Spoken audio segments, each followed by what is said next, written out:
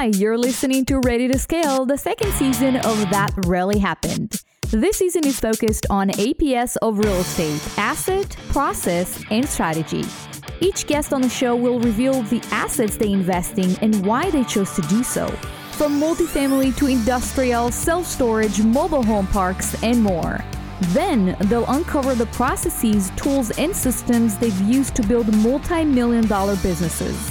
And finally, they'll uncover new, unique, and exciting strategies to invest in real estate, from co-working to buy and hold, fix and flips, co-living, and much, much more. Now let's get the show started. Hey guys, I'm Ellie Perlman with a special edition of Ready to Scale for you today. The first Tuesday of each month, I will be releasing an advanced training session on information like raising capital, creating an effective acquisition process, and more on all things related to being a multifamily syndicator. These recordings are from webinars that I hosted, so you can also jump on my YouTube channel called Ready to Scale Multifamily Investing with Ellie Perlman and watch along if you prefer. In these sessions, you will learn valuable information to help give you a competitive edge and keep your business thriving. Now let's get started.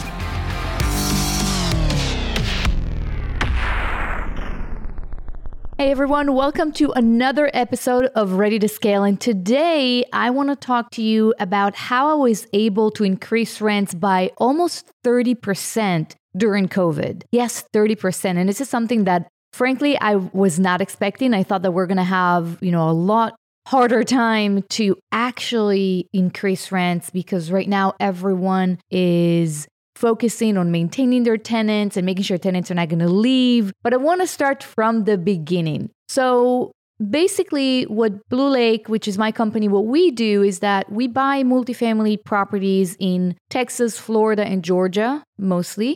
And we focus on value-add deals. So value-add strategy is basically very simple. It means that you're buying properties that have the potential of implementing some value-add. And value-add can come in two ways. You can either cut costs or you can increase the income of the property or both.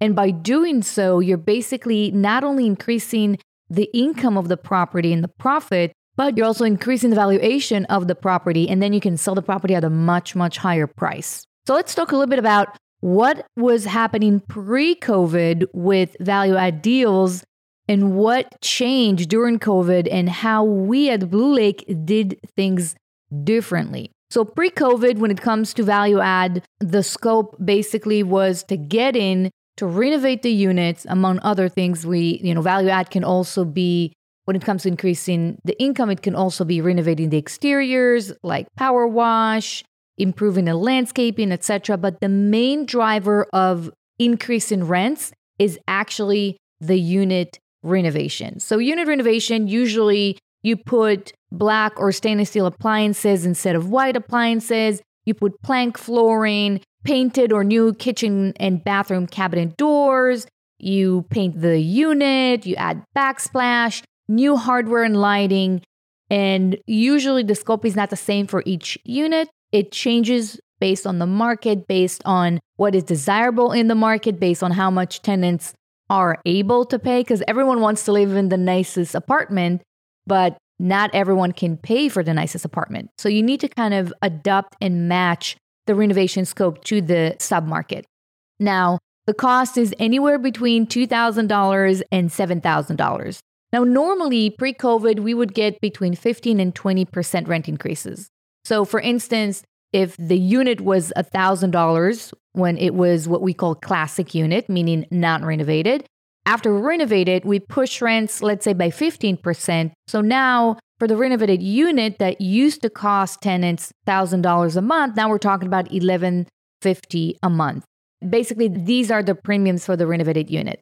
Now, when you buy multifamily, usually in what happened pre-COVID, we basically started by renovating all the vacant units. So usually vacancy can be between 5 and 10%, which means if we're buying a 100-unit apartment building, maybe 5, maybe 10 units are vacant. They were the first ones that were perfect candidates for value add because the apartments are right there. They're basically available. And we started renovating all the vacant units, put them back in the market, and renovate them for a premium. Now, after we're done with all the vacant units, we would do the renovations on turns, which means once the lease is ending for a specific tenant, then basically we get in, we renovate the unit, and then we lease it to a new tenant that is willing to pay a higher price. That was pretty standard pre-COVID. And then COVID hit. And so when COVID hit, the first thing that happened is that most sponsors, like myself, basically paused renovations. And most of them are still doing it today. And I'm recording this episode on June 21st of 2020.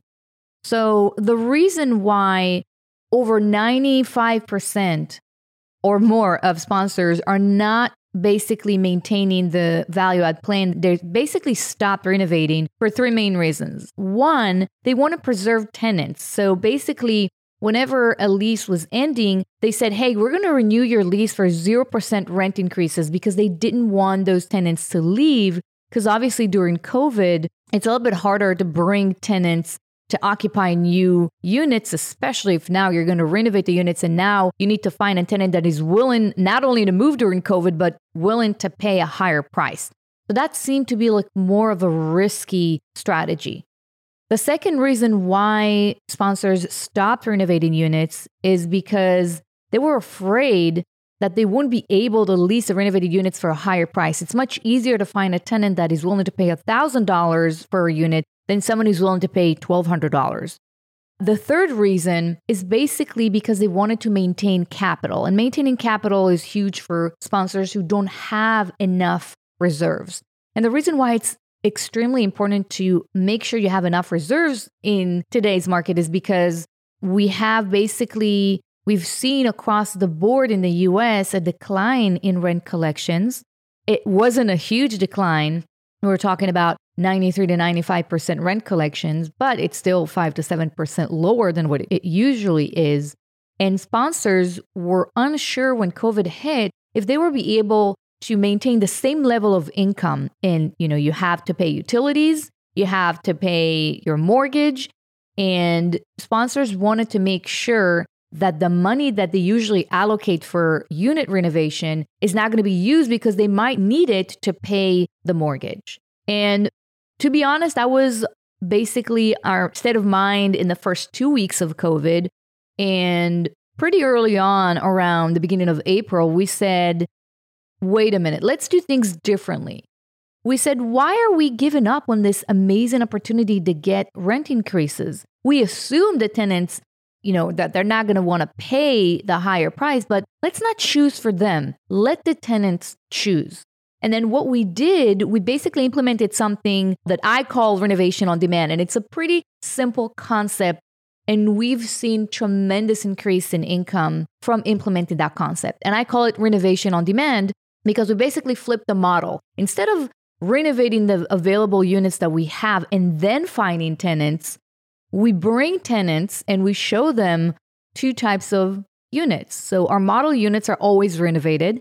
We show them the model unit that is renovated, and we show them a non-renovated unit, which we call a classic unit, and we tell them, hey, for the renovated unit, you're going to pay $1,200 or $1,250. For the classic unit, you're going to pay $1,000. Which one would you like to get? And surprisingly, over 70% of our new tenants starting April 1st wanted to go with the renovated unit.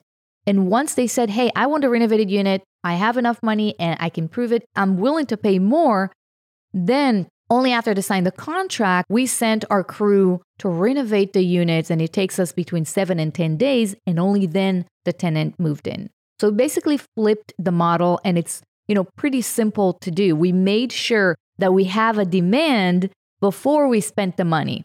So this way we know that we're going to be able to actually renovate the unit, and it's not going to stay in the market for months and months because we can't find anyone that can pay for the premium. So as I mentioned, 70% of the new tenants chose to go with the renovated unit. So obviously, not everyone has been financially impacted by COVID.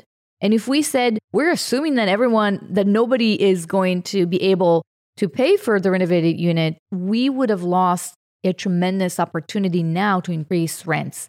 And actually, between the beginning of April and today, June 21st, we were able to raise rent anywhere from 10% to 29%. Now, increasing rents by 29% was frankly not something that we thought that we would be able to do, but we did.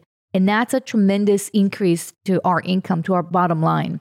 So obviously we have, as economies were reopening, we had more and more tenants looking for an apartment, and we basically implement renovation on demand. We show them the two types of units. We say, hey, why don't you choose? And this way, by implementing such a simple model, we were able to increase rents during COVID, which is pretty crazy. So I think the bottom line here is when things are difficult, when there's changes that nobody was facing earlier, just think outside of the box and don't make any assumptions about what people want. Just test the market and see if it's working. There's really no reason to stop renovation right now. You just need to do it in a smart way and make sure that if you do renovate a unit, that you have someone that can move in and pay for the premiums. So, seeing $200, $250 rent increases during COVID is pretty phenomenal. And the last thing I would say is it's also really important what market you're buying your properties in, because the stronger markets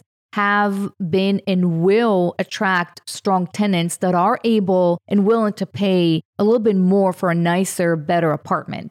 And if you bought an apartment in a wrong side of town because it was cheap, or on paper, the cash on cash was high, I believe that now these properties are struggling. So it's really important to focus on the right market and the right neighborhood and the right type of asset that is going to be resilient during COVID. So we personally focus on Class A and B areas and basically Class B properties. So Class B properties are properties that could be built in the 80s and 70s, 80s, and 90s. They look good. They don't have a lot of deferred maintenance, and they tend to attract the right type of tenant base that is willing to pay up to 29% rent increases during COVID. So I hope that this episode brought value to you. Just implement this renovation on demand. If you're a sponsor, try it at your property. You have nothing to lose. Try and show tenants both type of units and let them choose. If you're a passive investor, you can reach out to your sponsor and tell them about this idea and ask them to implement it. It's a no-brainer because it doesn't cost you anything to show them the two type of units and let them choose. And only after they sign on the contract, then you go in, pretty quickly. Most tenants are not looking to move, within a day or two. There's always a lag of a week to 2 weeks until they, get out of or finish their previous contract. And that's the perfect timing to get in, renovate the units, and have it ready for them when they're ready to move in. That's it for today. I hope you're staying safe and healthy. Be well, and I'll see you on the next episode.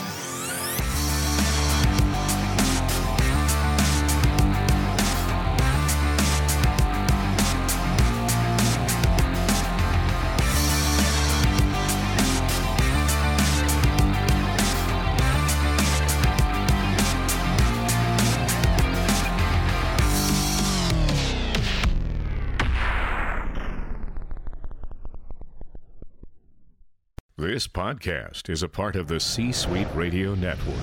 For more top business podcasts, visit c-suiteradio.com.